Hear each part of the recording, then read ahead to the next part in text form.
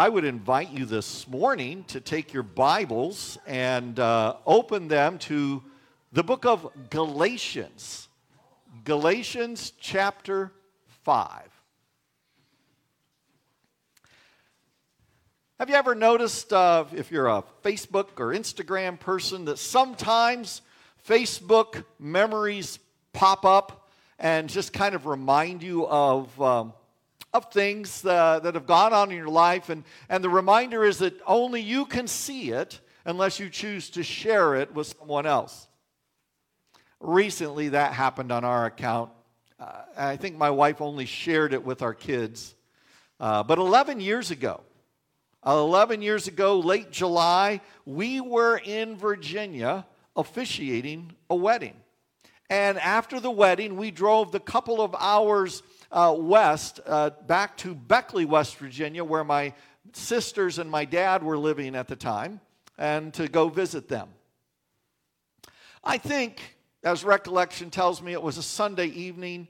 It was the classic sitting at my sister and brother-in-law's house after church. My brother-in-law was pastoring at the time, and we were talking about things we might do while we were there, and my sister uttered these words that made my heart leap and made visions. It made me so excited you would think a Roman candle had gone off in my soul. She said, "Y'all could go ziplining if you want over at New River Gorge."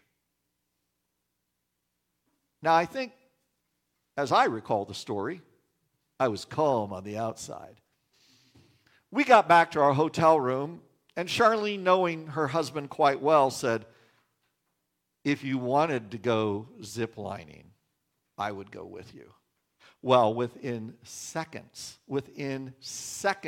I had my laptop open and I was Googling ziplining tours, and I booked for us a trip at the New River Gorge Treetops Zipline Canopy Tour. The one thing that they offered is that we would be ziplining through rare virgin hemlock forest in West Virginia. I was excited. I could, the trees were great, but 10 zip lines, 3 aerial bridges, and the best part was, at the very end, you landed on a platform and you did a 40-foot open free rappel down to the ground. I was fired up. Charlene was a trooper. We did the 10 zip lines, we did the aerial bridges, we got to the platform, and after getting unharnessed from her free hanging rappel that she made, she marched up to me and pointed a finger at me and said, "You are buying me a t-shirt." And I did.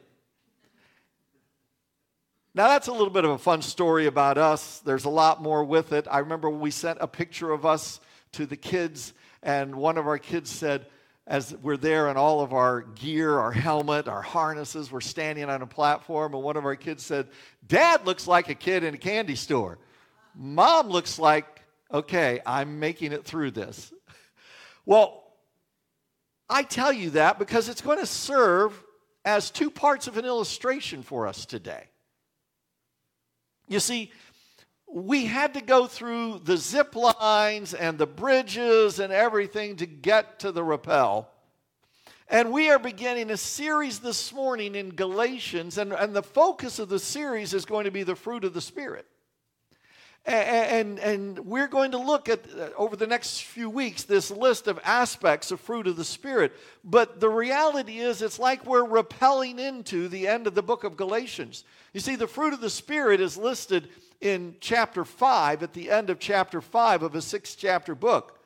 So we're kind of rappelling in, kind of doing a free rappel down and landing on the fruit of the Spirit. But to understand that, I've got to give you some background.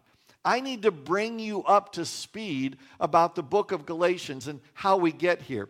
You will notice in your bulletin a very large insert. It's a green 8.5 by 11 when you open it up insert. It's entitled New Testament Survey, Galatians. Many years ago, I tasked myself with going through every book of the Bible and outlining a brief survey, the human author, the date, the background, the outline, some of the practical values of that book. And so I did that, and I have that series, and I'm in the process now of going back through it and kind of updating it, changing it, kind of cleaning it up a bit. Galatians is one of those surveys that you have with you, and I reproduced that for you. I hope you'll take that home and look that over and kind of get up to speed, but I'm going to help you out a little bit this morning. Galatians is one of the earliest written letters that we have in our New Testament, one of the earliest letters from the Apostle Paul. Depending on a variety of things, it's either a letter dated in somewhere in the 40s of the first century or maybe the early 50s. And what strikes me is not all that stuff about the date, but if we believe that Jesus was crucified, buried, resurrected, and rose, and then ascended into heaven somewhere between 30 and 33 AD, then that tells me that in less than 20 years, doctrinal error, to the point where Paul felt he had to address it, had already creeped in to the churches, especially the churches in the region of Galatia. The area of Galatia is an area that we would look at today and call it modern-day Turkey. It's in that area. And we're going to see as we go through this that there's a key theme in the book. In fact, I think the key word in the book of Galatians used 5 times in 4 and 6 chapters is the word freedom or free. I'm going to develop that in a minute. But this letter is unique. It's not written to an individual. In fact, when you look at the beginning of the book of Galatians, it's written to a group of churches. And not just one church, it's to the churches throughout the region. So no leaders are mentioned by name. And it doesn't start with a lot of niceties. Paul jumps right in, and really if you read this book, you're going to realize this is kind of harsh. He's pretty harsh with these Galatian believers. And so in the Galatian church, like anywhere in the Roman Empire, we saw it when we went through the book of Romans, was made up of folks who had grown up in the Jewish culture and had become followers of Jesus, and folks who had grown up in the non-Jewish culture and had become followers of Jesus. And so they're in there in that church, they're kind of mixed together. And the story of redemption by faith in the finished work of Jesus had come to the region largely through Paul. Paul and Barnabas went through that area, and then he went back through with Silas. And typically, as it happened, on the heels of Paul, kind of like following his journey, was another group of people. This group of people are known sometimes as Judaizers. What that means is these are Jewish people who believe that Jesus was the Messiah, who believe that he died on the cross for our sins, who believe that he rose again on the 3rd day, that he ascended into heaven, and that and they believed all of that. And they believed that you needed to put your faith in Christ. They believed all of that. But they also said it's not simply enough just to believe in that. You need to then follow the Jewish law in order to truly be saved. It's believing in Christ and following all the Jewish laws. Those didn't get eradicated. Even though Jesus said, I came to fulfill the law, they said, well, we need to fulfill the law too. And that meant if you were a non-Jewish male, then you had to be circumcised.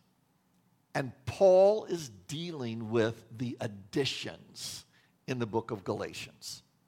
He argues through his own personal testimony in chapters 1 and 2 that these things aren't necessary, that it is our faith in the person and work of Christ that's necessary.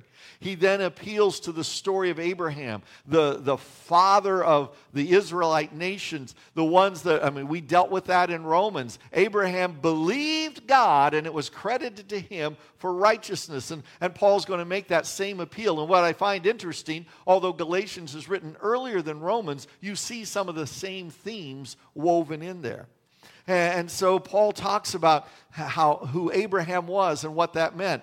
And then he looks at the freedom we have in Christ and how that freedom can be exercised in regular life, and that's in chapters 5 and 6. And the idea that faith, not human effort, is the key to salvation. As I said, Paul's words are really harsh because these are people that he had spent time with, that he had taught. And so Paul wants to challenge them to change. Now, I mentioned that I think the key word, kind of the key theme in Galatians is freedom. And there's a twofold reason for that.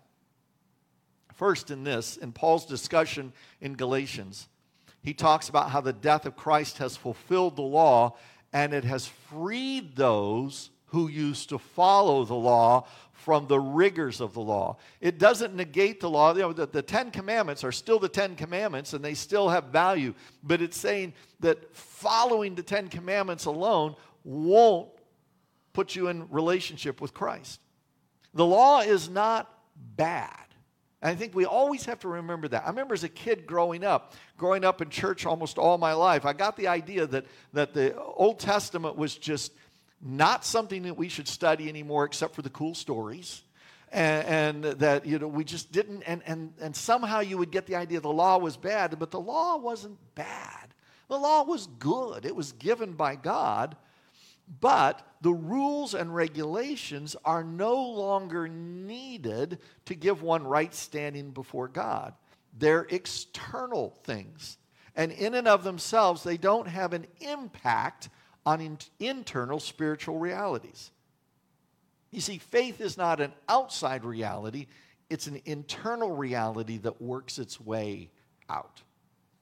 When we put our faith in Christ, we are truly free. Secondly, reason I think it is when we truly apply God's principles for life, we discover a unique freedom that's deeply satisfying and fulfilling. So we're going to look at freedom because I think the aspect of freedom beginning in chapter 5, verse 1, and weaving through it, the idea of freedom is going to be an idea that then gets expressed as we learn to develop and exercise the characteristics that are called the fruit of the Spirit. The actual words free or freedom appear in Galatians 2:4 and twice in 5:1 and twice again in 5:13. The word translated freedom, it means just that. It means freedom. But when we look at several ways it was used, we can get a broader understanding of the word. Now, if you look up in dictionary.com, or if you still use the Webster Dictionary, you would find the definition of our English word freedom. It has to do with being unrestrained, independent, self-determining. But if you go back to the world in which the New Testament was written, called the Greco-Roman world, because although the Roman Empire was in full force, the influence of Greek culture was still there. You're going to find that that influence from Greek culture really played in. In the Greek culture, freedom meant one was free within the boundaries of whatever the law of the community was.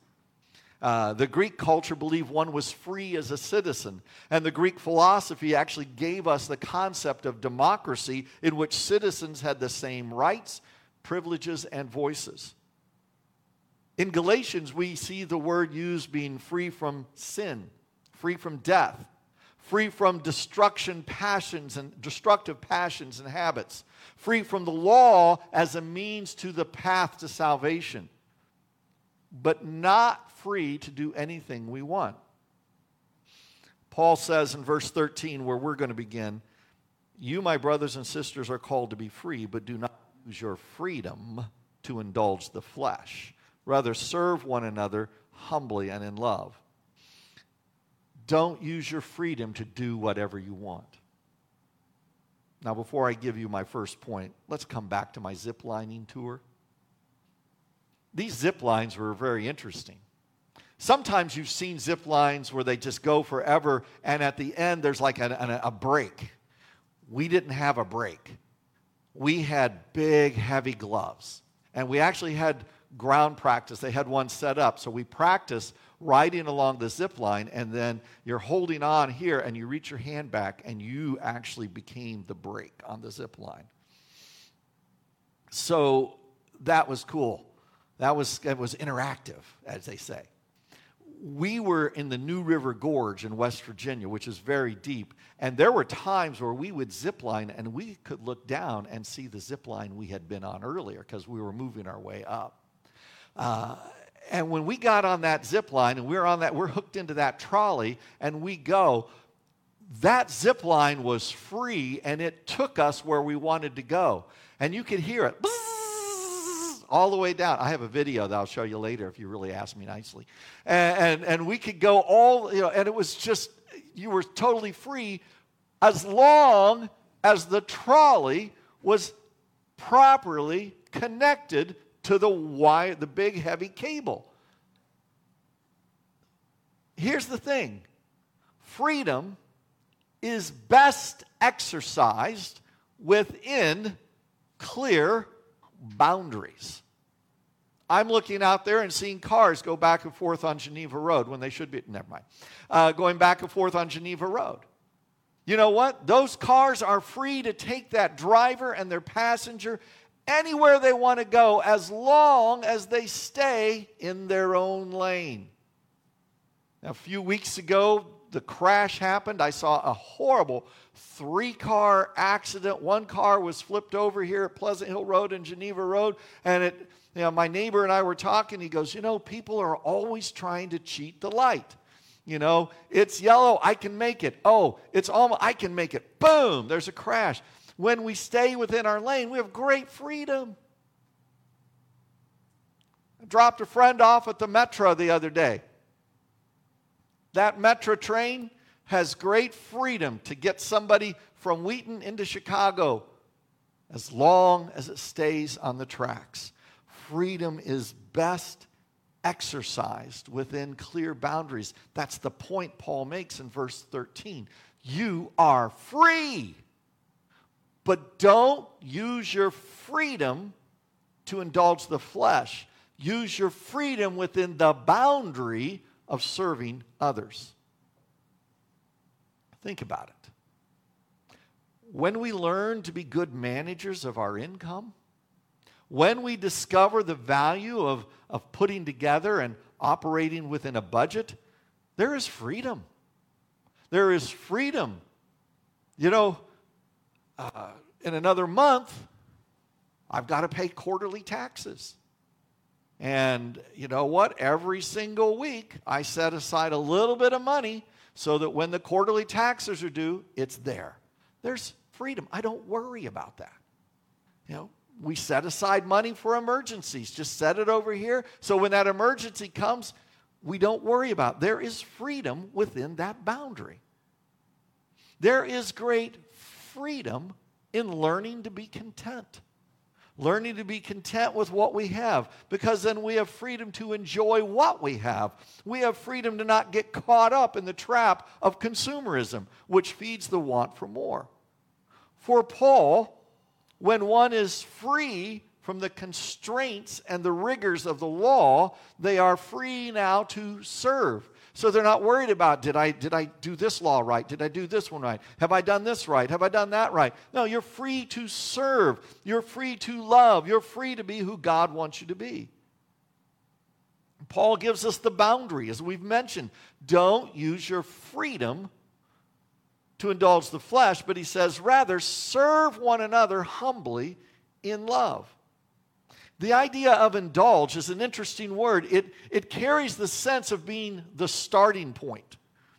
And so he says the idea is don't use your freedom in Christ as a starting point to live any way you want. Use your freedom of Christ as a starting point to live in the new freedom of faith that Christ is at the center. Too often, we tend to look at one's salvation, whether it was a point in time where they said, I prayed this prayer and that's when I knew I was saved, or there are other people that it's a journey. I started here and I kept moving, and all of a sudden one day I realized, I do believe in Christ. But however you come to faith in Christ, it's a starting point. I've told this one before. There was a little boy back in the town we lived in Indiana. His dad told me this. One night, as maybe a 5-year-old, he prayed with his mom and dad and asked Jesus Christ to come into his life. And he went to Sunday school the next Sunday. And he said to his teacher, I prayed and asked Jesus to come into my life. Oh, that's great. That's so good. And he goes, and I'm not going to be here next Sunday. Oh, why? I'm going to heaven now. And isn't that how we do it? If you ask Jesus to come into your life, you get to go to heaven. Do you know what? The Bible never says that. There's no place in the Bible where it says, once you pray to know Christ, you get to go to heaven. No, once you pray, however you come to Christ, once you come to faith, it's a starting point of living a life of a disciple and following Jesus. Don't use your freedom to indulge the flesh. So I've known people take that and go, I squared myself away with God. On this date, I prayed, I asked Jesus Christ to come into my life, so it does not matter. I literally know someone who said, it does not matter how I live from now on because I took care of it there. Now I can live any way I want. No, that's exactly what Paul's saying. We need to live our lives in a way that we say, I am free within the boundaries of God's word to serve Him and to serve others. Freedom is not self-centered. Self-centered thinking puts me at the core and takes Jesus away. I've known people making decisions not seeking God, but based on what they wanted. We're moving to XYZ place. Oh, really? Why are you moving there? Oh, we just always wanted to live there. Okay, did you pray about it? Did you ask God if He has something for you there? Nah. God wants us to be happy, so we're doing it. Okay, that's not freedom. That's self-centered thinking. What are we free from? We're free from guilt and the burden of sin. We're free from fear of the future. We're free from the control of our enemy, the devil. We're free from giving in to selfishness. We're actually free to say no to that which is sinful. And we are free to love fully, free to serve completely, free to live contentedly, free to love my neighbor as myself. Paul says, verse 15, if you bite and devour each other, watch out, or you will be destroyed by each other. See, the opposite of being free to love my neighbor as myself is to look at my neighbor as my adversary in some way. Some way I have to get better than them. I have to do better than them. I might have to have a bigger car than them. I might have to have a faster computer, whatever it is. So Paul goes on and he reminds us of a second point. Freedom is best exercised within boundaries. But secondly, freedom that is self-focused is essentially bondage. Look at verse 17. For the flesh, verse 16, so I say, walk by the Spirit, and you will not gratify the desires of the flesh. For the flesh desires what is contrary to the Spirit, and the Spirit what is contrary to the flesh. They are in conflict with each other so that you are not to do whatever you want. Paul says there's this battle going on, and we all know it, right? There's this battle between the flesh, between what I want, and between the Spirit, the Holy Spirit, and what He wants, and they're in conflict. And we wrestle with that. And Paul says we're not free to do whatever we want because that conflict happens. But he says if you are led by the Spirit, you're not under the law. In other words, when you're led by the Spirit, you are free from the rigors of the law, but free to serve Christ. If we give in to that conflict, we give in to bondage. Two of my kids suggested this last week that I watch a documentary on Netflix. The title of the series is Untold, and the subtitle of this one was Johnny Football. In 2012, there was a young man named Johnny Manziel who played for Texas A&M as a freshman, and he took the college football world by storm. He was pretty amazing to watch It's like, he was slippery. You couldn't tackle him very easily. He could throw a pass on the run and hit a receiver, and he was, in fact, so impressive that at the end of that season, he was awarded the Heisman Trophy for being the best player in college football, and it had never in its history been awarded to a freshman. He played one more season at Texas A&M, and then he got drafted to the Cleveland Browns. He was a little bothered by the fact that he got drafted by the Cleveland Browns in the 22nd draft, 22nd in the first round. He wanted to go first. He lasted barely 2 seasons with the Browns, and then he bounced around for a few years in the Canadian Football League, and then nobody heard from him again until this thing came up. See, the documentary revealed that he went to a high school in Texas that had a very rigid football program. It was almost like boot camp all season. They showed some of the workouts these guys did. And it was highly disciplined and highly controlled. And while he fit in with the program physically and all, he really could have cared less about the discipline. He was very much an undisciplined young man, and that became very clear when he got to college. He didn't study game film like most quarterbacks do. He didn't prepare. He actually partied. He figured out a scheme where he could make money, lots of money, selling his autograph, but in a way that the NCAA did not find out. So he was living in violation of NCAA rules as he was getting the Heisman Trophy. And so he partied, he was undisciplined, and while he could shine on the field, he just didn't do the work he needed to do, and it caught up with him at the next level. He was bound by his own lack of self-discipline and self-centered, self-aggrandizement living. He indulged the flesh, and he paid the price. He was bound by unrestrained freedom, because freedom that is self-focused is essentially bondage.